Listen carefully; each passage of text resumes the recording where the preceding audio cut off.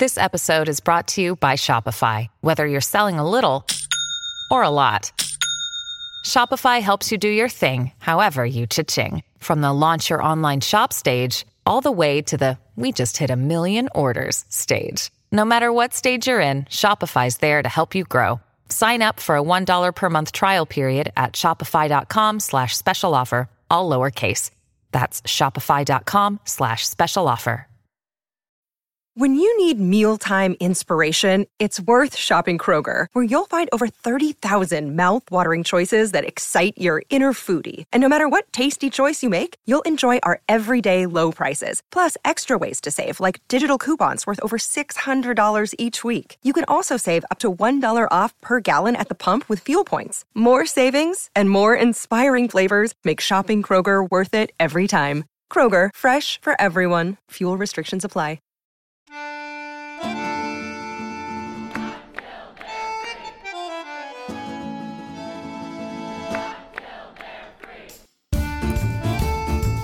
Oh yay, oh yay,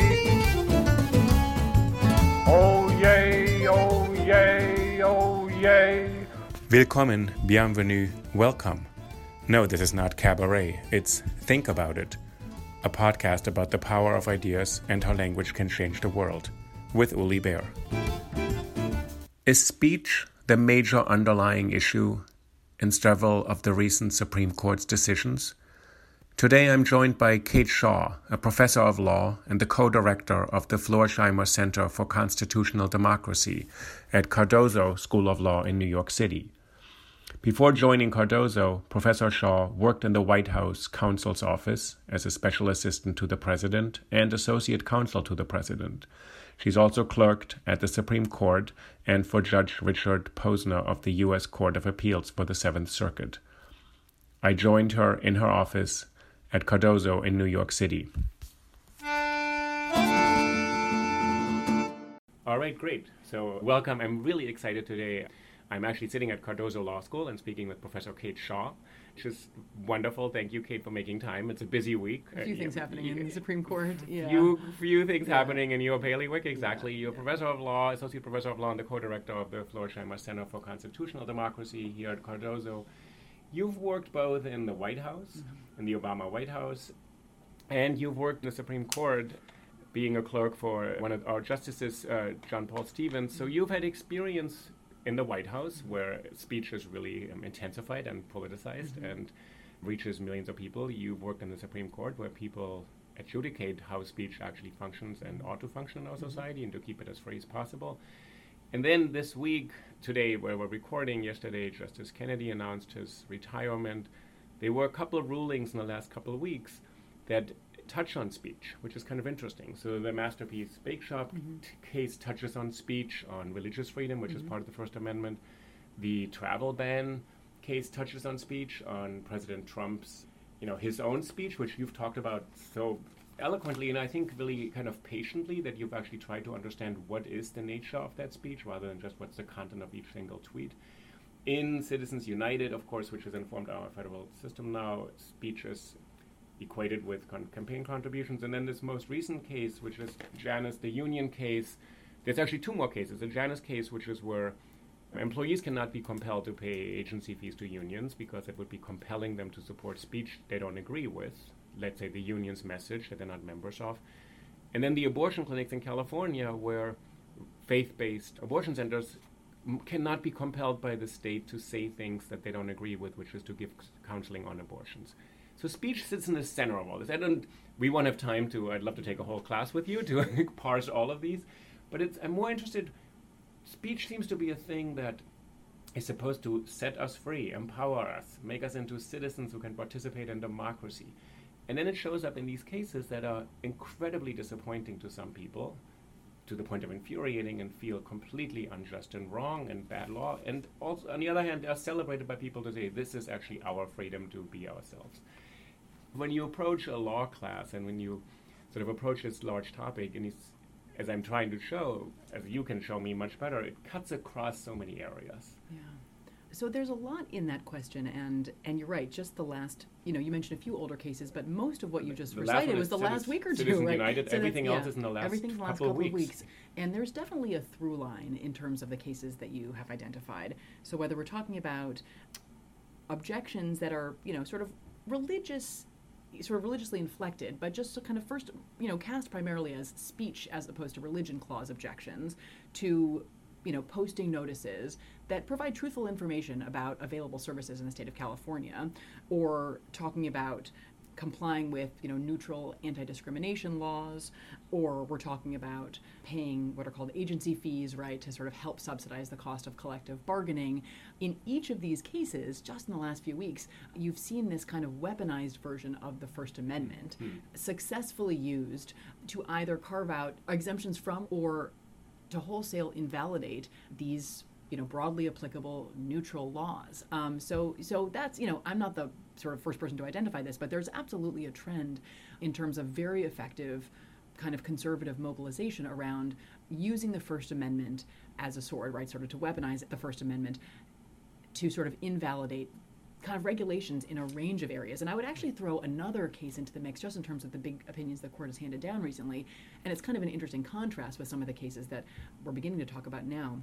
And that is the court's failure to resolve these partisan gerrymandering cases, because there's a First Amendment angle there too, right? So for many, many years, the court has been struggling to find some principle that explains and maybe or I guess I should say, to find some principle that identifies the line between the permissible use of politics in some parts of the democratic process, and here, the drawing of legislative districts, and excessive partisanship in, this kind of important mechanical or logistical dimension of democracy. So where the government is not supposed to tip the scales either way, in either direction. Well, it does. So, yes, there is an intuition that the government shouldn't do that. Should be neutral in these things. Justice Stevens, for whom I clerked, right, has long held that there is this independent obligation in the Constitution to govern impartially, right, that's pretty basic.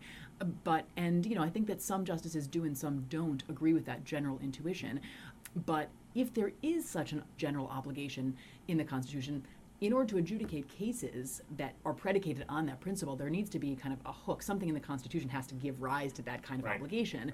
And the justices just haven't been able to agree on what the source of that obligation, even if it exists, be. So you've had the court, in a series of cases, essentially a bare majority of the court has decided that these cases, these challenges to, clearly politically motivated maps that really advantage or disadvantage, one political party, the court has, again, by a bare majority, agreed that these are justiciable cases. Courts can resolve them. They don't present political questions that are totally off limits for courts to decide.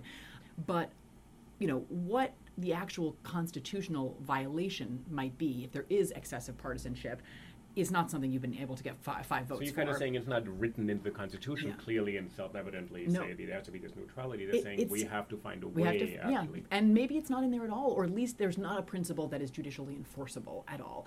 But probably the leading candidate for a principle that might explain why it is impermissible, to use politics at all or to use politics excessively in drawing legislative districts is the First Amendment, right? So there's, equal protection and the First Amendment are kind of the two candidates. And there was a case out of Wisconsin that was litigated primarily on an equal protection theory, and successfully had a lower court strike down this map.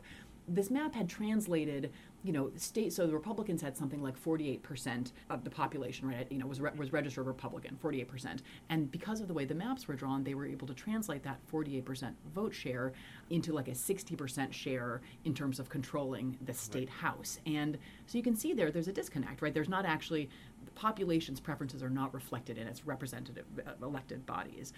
And so lower court struck that map down, on this sort of complicated equal protection theory, and the court took it up. Equal protection here meaning for a regular citizen, what does that mean actually then? Essentially by drawing maps that dilute your vote, that basically make it impossible for you to band together with your fellow citizens to, in a fair way, elect the representative so of your skews choosing. this political playing field in the way that your vote doesn't quite count in the same way as a vote next to you or to the other Exactly. people Yeah. in your So district. it violates their kind of this idea of fundamental political equality. All of our votes should Right. be equally weighted, Right. and there is such an obligation in the Constitution when it comes to population equality. So that the court is willing to enforce this kind of idea of one person, one vote. So the court has said Right. legislatures can't draw districts that have 10 people in one and 100 people in another or 1,000 people in another. So that they have said, and once upon a time they said those are also off limits for judicial intervention. So there's been kind of a revolution even in courts getting involved in those kinds of cases. But what the court hasn't done is essentially done the same thing in terms of policing the political process when it comes to partisanship and So district if drawing. the Equal Protection Clause is used in the first case, what in the most recent case? What is the logic or the thinking in the most recent case? Well, so that one is Equal Protection Clause is the sort of the basis of the successfully litigated case below, which the Supreme Court essentially kicks on standing grounds. Says, well, the plaintiffs that you brought didn't really show the right kind of harm, so they send the case back down. But there was another case that was out of Maryland, and that was really brought as a First Amendment claim. And basically, the way the plaintiffs explained the case, sort of articulated their First Amendment theory, was they were being retaliated against. So these were actually Republican voters with a Democratic legislature. It was the reverse in Wisconsin. But so these voters said, basically, when the Democrats in control of the state legislature drew the map, they were kind of punishing us for being Republicans and trying to minimize our voting power. And that's about, a First Amendment associational rights. And so it's a First Amendment claim. And in that case, the court kind of dodged too. It didn't really say it was a standing problem, but said that claim had lost below. And the court said, well, this wasn't so terribly wrong that we should intervene at this kind of early stage of the litigation, so they sent it back down. But there's a concurrence in the Wisconsin case by Justice Kagan that basically says, bring this case back to us as a First Amendment case, because actually that's a more viable theory. And I think she meant differently from the Maryland, retaliation kind of a First Amendment claim. But anyway, that's a long explanation, but I think it's interesting to show that it actually is the case right now that the court takes extremely seriously the First Amendment in all these other spheres that we don't think about as implicating these kind of core political rights. And here, where you actually have these kind of First Amendment, at least in one of the cases, a First Amendment claim, the other one is First Amendment kind of inflected, but it's more about equality and political equality. The court's sort of saying, no, we're not really going to intervene, let alone enforce this really kind of robust vision of the First Amendment. So you do have, you have this kind of disparity that it feels like is maybe growing between the First Amendment as at its most kind of basic core really about political participation and, political equality. That's about the First Amendment and the Equal Protection Clause probably. So maybe we're seeing a diminished First Amendment in that realm and an increasingly muscular First Amendment when it comes to all of these other categories of expressive activity. That's interesting. And the other categories and the court, I think people who are not in the legal profession and are just watching the court from a distance and don't have the time to read every SCOTUS decision think donating money is speech, baking a cake is speech. What the president says about religious groups on Twitter or during the campaign is not that important, doesn't really shape his opinion, but what the Colorado Commission in another case said, that's religious animus. So in some ways, people are stepping back and thinking, I'm not an expert, I don't know. Do these judges just use their discretion and say, this qualifies as speech? And secondly, we all think this is speech, but I'm going to view it in this way or not in this way. Here it weighs a lot and here it doesn't. So when you're saying it's a weaponized conception, that could be good.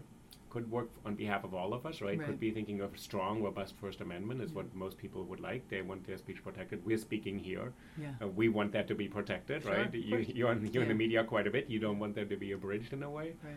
But you're also saying it could go in different directions because it's kind of abstract or empty enough to allow people to interpret it in different ways. Sure. And and so to describe a little bit more fully the contrast that you were identifying. So in the Masterpiece Cake Shop case, right, one of the reasons that the Supreme Court gives for finding that this baker's First Amendment rights were violated when he was compelled essentially to produce a wedding cake for this same-sex couple was that one of the commissioners on the Colorado Commission that's responsible for adjudicating these kinds of disputes made what the court believed were disparaging remarks about religion, essentially suggesting that religion has been used to justify, all sorts of horrible things, acts historically. Colonization, genocide, etc. Exactly. The worst things in human history are caused by religion. Right? And I think there was a genuine dispute about whether the commissioner meant to actually draw a parallel between the conduct in this case or simply to highlight quite distinct historical misuses of religion. But regardless, that comment was pretty central to the court's analysis. And so I think that when that opinion came down a few weeks ago,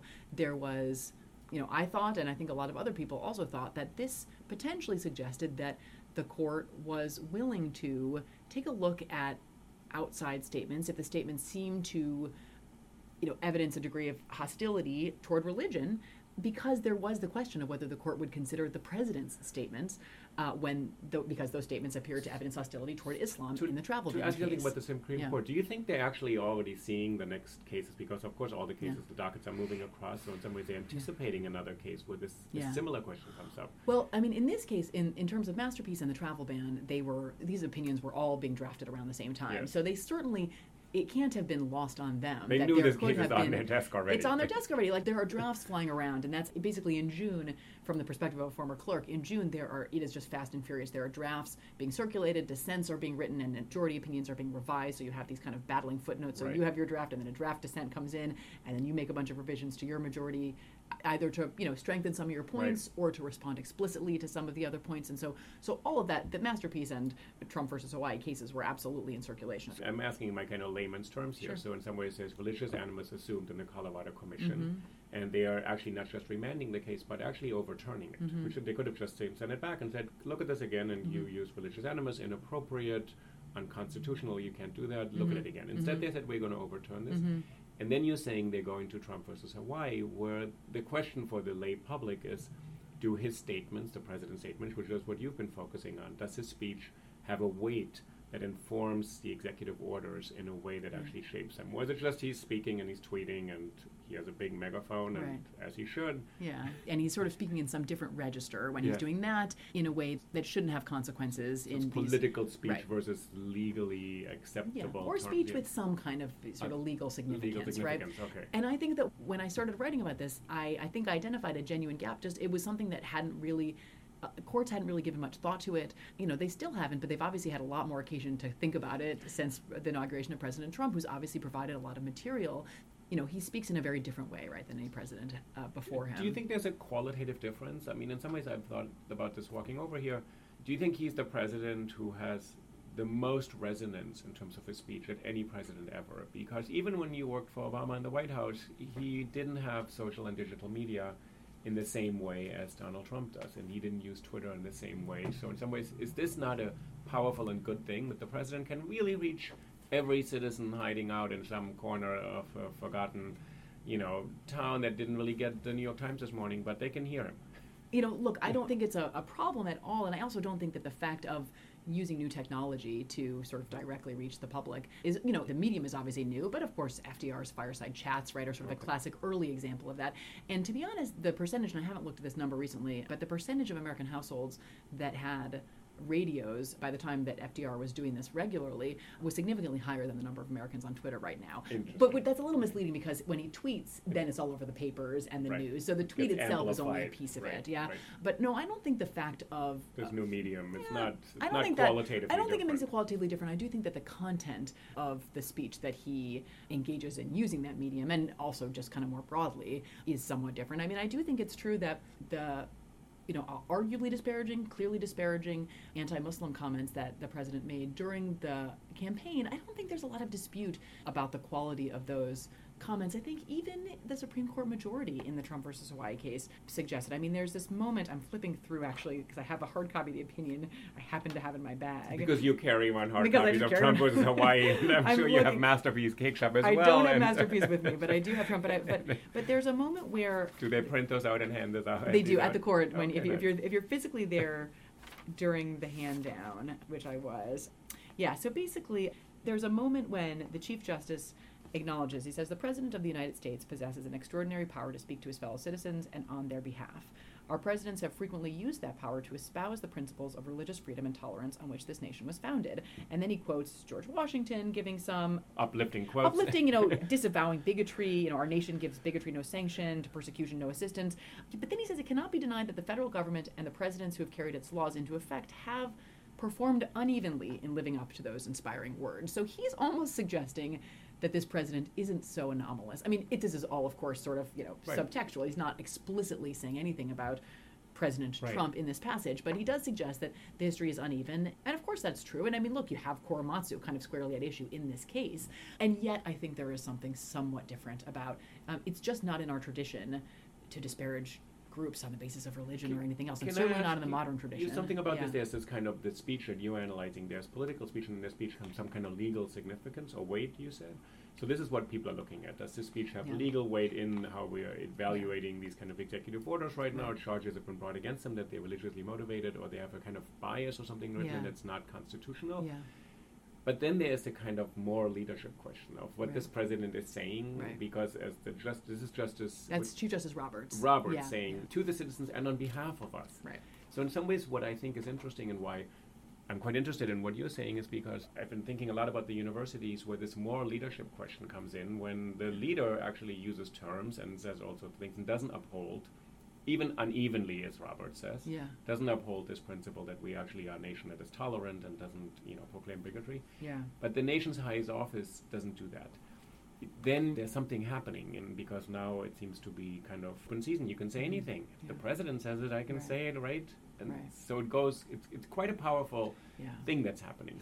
I mean, I don't know causally if he's drawing on something that is also being drawn on by others, or if in fact there is this mirroring of behavior that we're seeing. So I really don't know kind of about sort of what the causal mechanism, if there is one, looks like. But I do think, and I don't want to keep reading from this opinion, but the Kennedy concurrence. So he writes, and this of course was issued Tuesday, and Justice Kennedy then announced his retirement on Wednesday. So kind of what this means in terms of he's not going to be around to enforce this, and this is clearly a concurrence, and this is not, what exactly it means for the next case that arises, I think, is not entirely clear.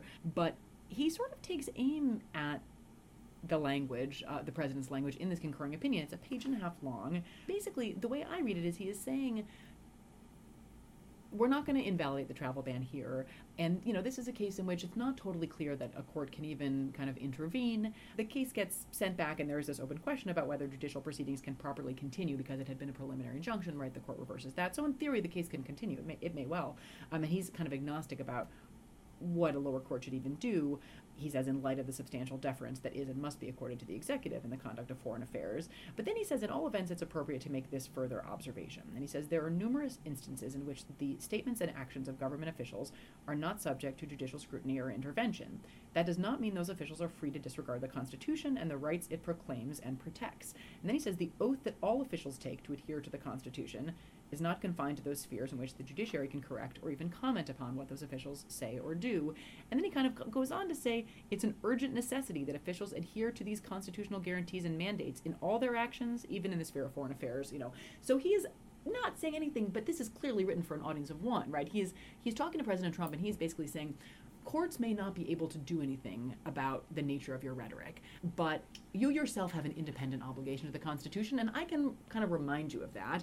And it matters for us at home, and actually it matters abroad, right? He says, an anxious world must know that our government remains committed to the liberties the Constitution seeks to preserve and protect. And so he is sort of, again, there's a lot packed into this page and a half, and it's an unusual concurring opinion, I think. And, I think a lot of people sort of rolled their eyes and said, well, if you really want to constrain the president, invalidate his order. This concurrence is not actually that helpful because it has no force. But isn't he saying something also which is quite critical at this time in our country? Isn't he saying the court can go so far?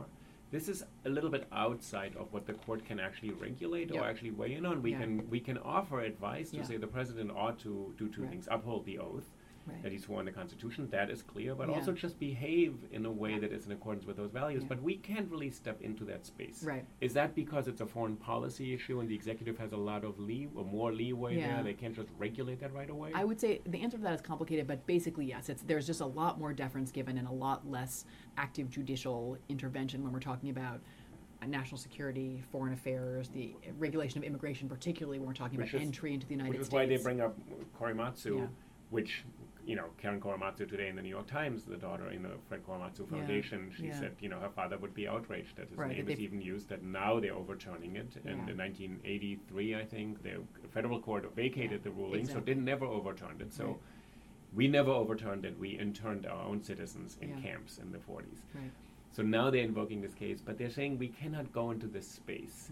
Are they actually, let's say, if we didn't think Trump was a president, we think that's appropriate. The court should not actually intervene. This division, this separation of powers is what this country is based on. I mean, I would say a few things. One, I don't think the court really says this is off. Well, I actually don't think they're saying this is totally off limits. I actually think I wrote a little something about this, but I don't think they're saying.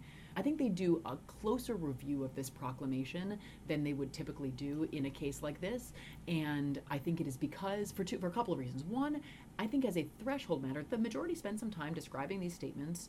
The Muslim ban promise, like that is written into this opinion, which was, during the oral arguments in the case, it was all this kind of very sort of indirection. They sort of talked about the statements without actually, no one in the courtroom really said the things that the president said. They kind of talked around the way people talk about offensive speech. Exactly. They don't say what it really is. Yeah. And they mostly talked about a hypothetical. So Justice Kagan posed a hypothetical with a president, she said, who's a virulent anti-Semite, and he says all these disparaging things, and then he says, I want to, institute a ban that's only applicable to citizens of Israel, help me do it.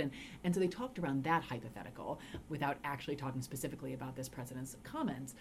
And then at the end of it, Justice Kagan, who's this amazing questioner, said, well, I guess what I'm asking is everything the president said basically that, And so the Solicitor General who's up there defending the proclamation, he made an important concession, which is if the president had basically said to his cabinet, find me a way to keep Jews out or to keep Israeli citizens out, then it would be appropriate for the court to scrutinize a little more closely what the government had done than it typically does in a case involving an asserted national security or for a foreign affairs justification. And because of that concession, the court sort of said, here we can essentially assume that these statements might be relevant in kind of moving us from this very deferential review where if you just give us a facially valid reason, that's the end of our inquiry. We don't go beyond the kind of four corners. So they're of the actually going a bit further. They go a bit further. Not what I said. They're actually saying they're looking at it. They look. They ask about. They sort of say, okay, let's look at the proclamation and let's read the reasons that are given. And then the proclamation says, look, there are vetting deficiencies, information sharing gaps. That's why these countries are included. The fact that Chad, for example, was originally included on this proclamation and then removed from the list. The fact that there are, waiver provisions and allowances made for non-immigrant visas. And so the court does something that involves a more genuine review of the justification that is given to explain this proclamation than it would typically do if it's really talking about this very deferential type of review. And so the statements, I think, are why, because the statements sort of give the court this kind of threshold reason to probe a little further, but then when it comes to the probing, then the court doesn't really examine the statements, and arguably it should have done so, not just in kind of establishing the standard of review, but actually in evaluating the justifications. Interesting. I want to go to the moral question of what this speech and what this does for our democracy and our nation. The political theorist Judith Shklar once wrote that the SCOTUS decisions inform our behavior and guide our thinking, but shouldn't overdetermine it in all cases, of course, because and Sonia Sotomayor said, Korematsu is, in my words, a disgrace, not in her words, and we are committing something akin to this. So Plessy versus Ferguson, one of those bad cases of the kind of anti-canonical law. There are these cases which just sit there.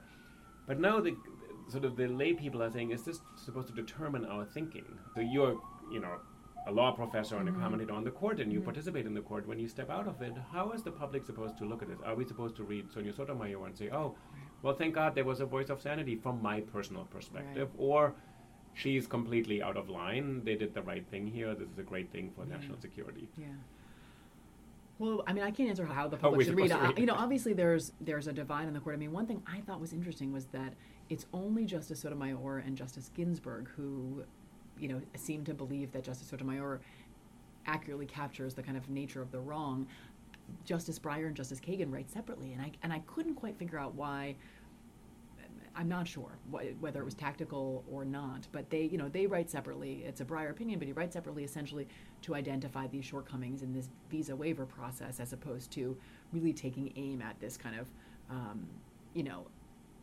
sort of epic in the kind of will go down in the annals of history, right, in terms of kind of historic injustices that the court has sanctioned, right? It sort of feels like that's what Justice Sotomayor is suggesting happened yesterday, and is it Tuesday? Yeah, Tuesday. Yeah, this has been a long week. But we feel already. But she actually did what you just said. She said this is a decision of such historic proportions that we will live with this for decades, and we will look back at it, and we will think it's wrong as a nation. And it's somewhat interesting. The nation has to come back together in these opinions, which are often divided or not unanimous, but even they are. And then we come together and say this is actually what we all agree on.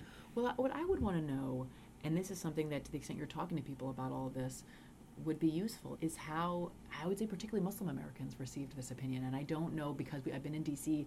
in this kind of Supreme Court bubble, I don't have a good answer to that. I mean, so Justice Sotomayor, I think that there are people who sort of read what the court did as essentially saying, this was a proclamation that was meant to stamp a badge of inferiority, and the court approved that, and that's a hard thing to stomach. Right. So the people I've talked to have said, and this is really just paraphrasing, they said, this enshrines inequality in our law. And they say this is the worst thing that could ever have happened, and they say several of these last decisions, they say this actually enshrines inequality in Supreme Court decisions, which is something that hasn't happened in a while, and we actually, some of us were fooled to think that inequality is actually something we've overcome, and they say this is actually such a catastrophic development that now inequality is enshrined in law. So what you're saying, I think people have responded in this way and said, what do we do next? And the other thing is, now they are also worried that people feel, as you said, you can't determine this, whether people feel emboldened or actually, at least President Trump should feel today, I'm unrestrained, I can say whatever I want. The justices more or less said. I mean,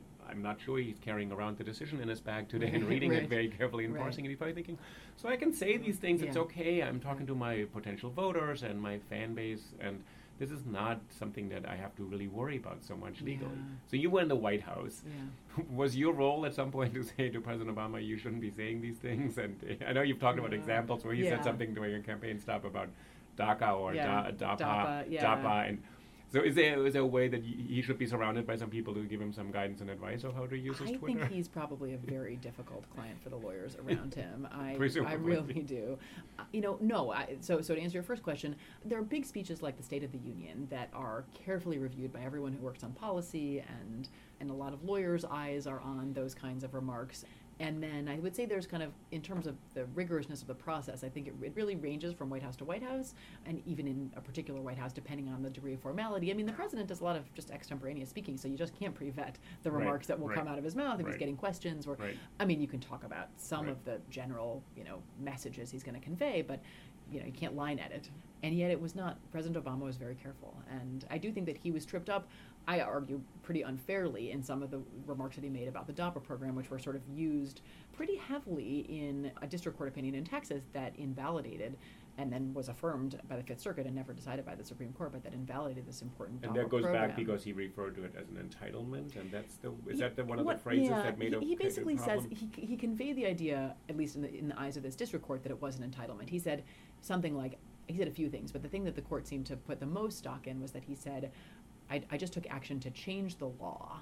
And just as a matter of kind of administrative law, if you're going to change the law, there's a process you're supposed to go through, which is noticing if you're an agency, and this was an agency that did this, it was the Department of Homeland Security, and it basically, the secretary just issued a memo saying this is now our policy, didn't go through what's called notice and comment rulemaking, where you put out a proposal and the public comments, and then there's some sort of procedural requirements.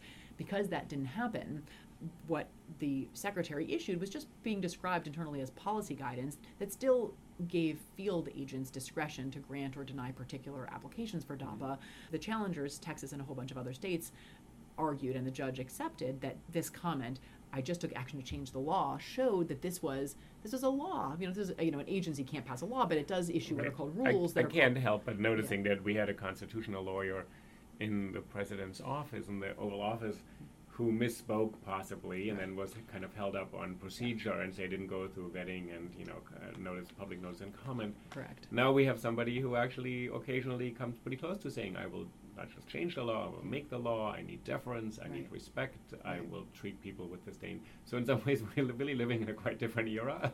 Yes, I think that it's hard to envision two more different kinds of chief executives than President Obama. I'm going to ask you something very different. How do you go through your day actually listening to all of this? I've talked to a lot of people who I've talked to some students who are really taking action, very courageous, I think, actually also taking positions that are not really popular in situations where they're students with their institutions, sometimes against their own institutions.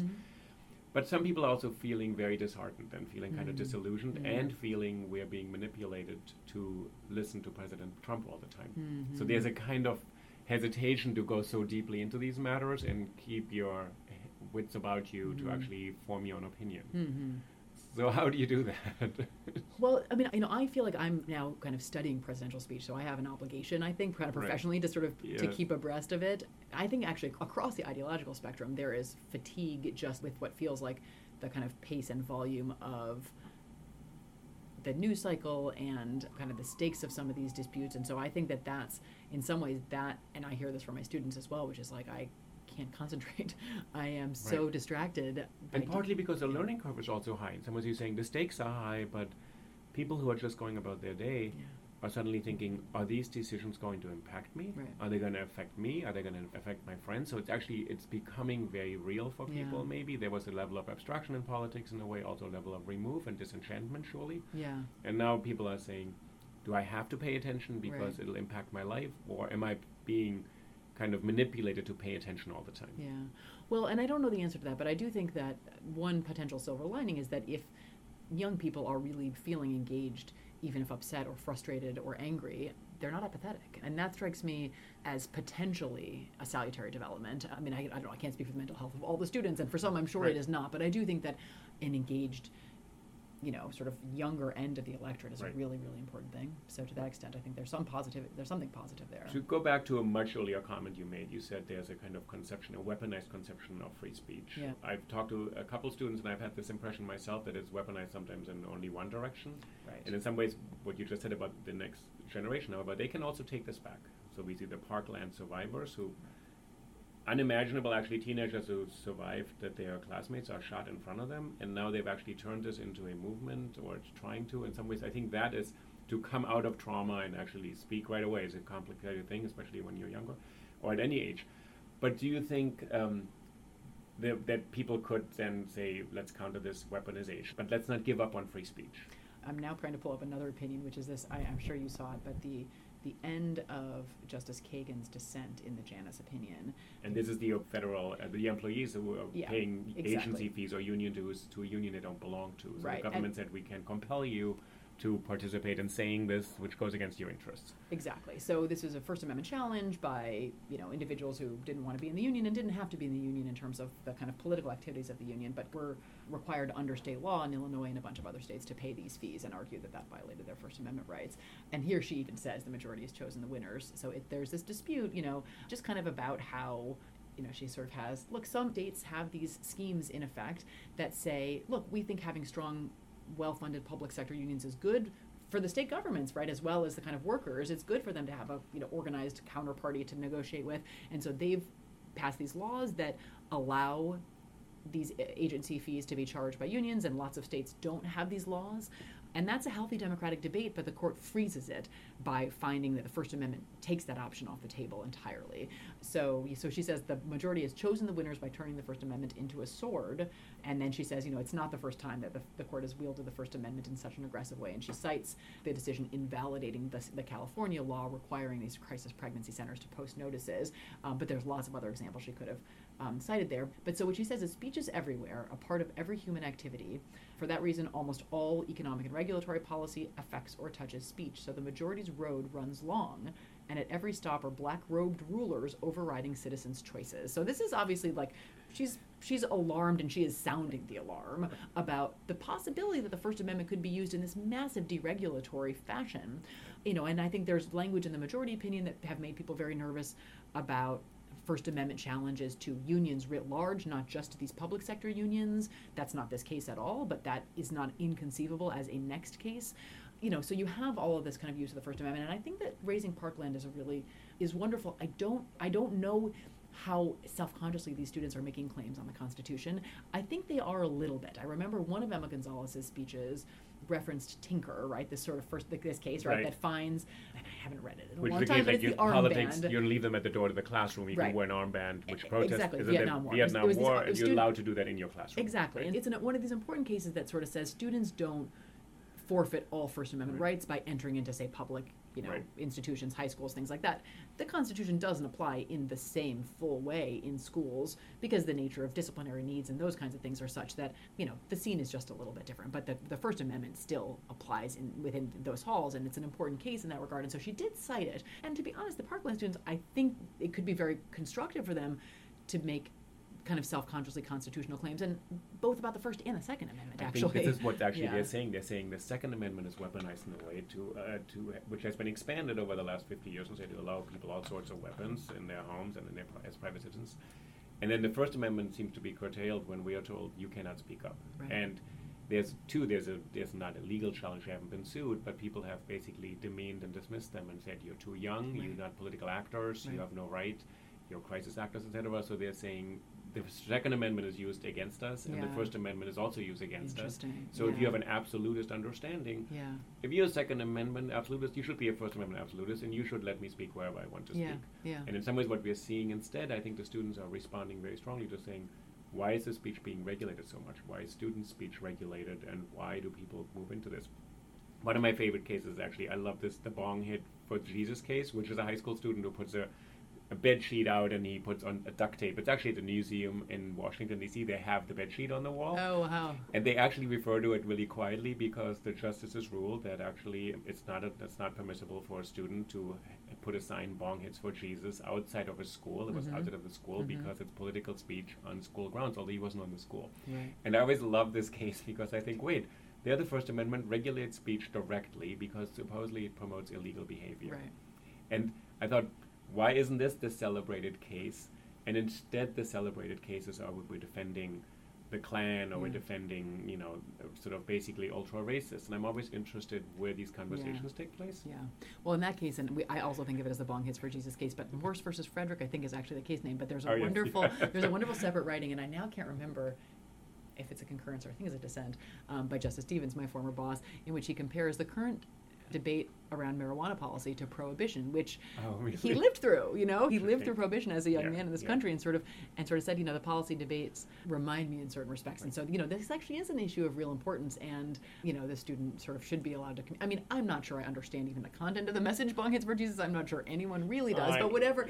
So there's an argument that it was attempting to spin something somewhat, either opaque or sarcastic or something into something more political. But yeah, I think that the point is that there is something to the observation that we are seeing the First Amendment we always think of as having kind of its strongest and sort of most urgent application when we're talking about core political speech, and yet the court is, at least in this term, enforcing it much more vigorously in every other sphere.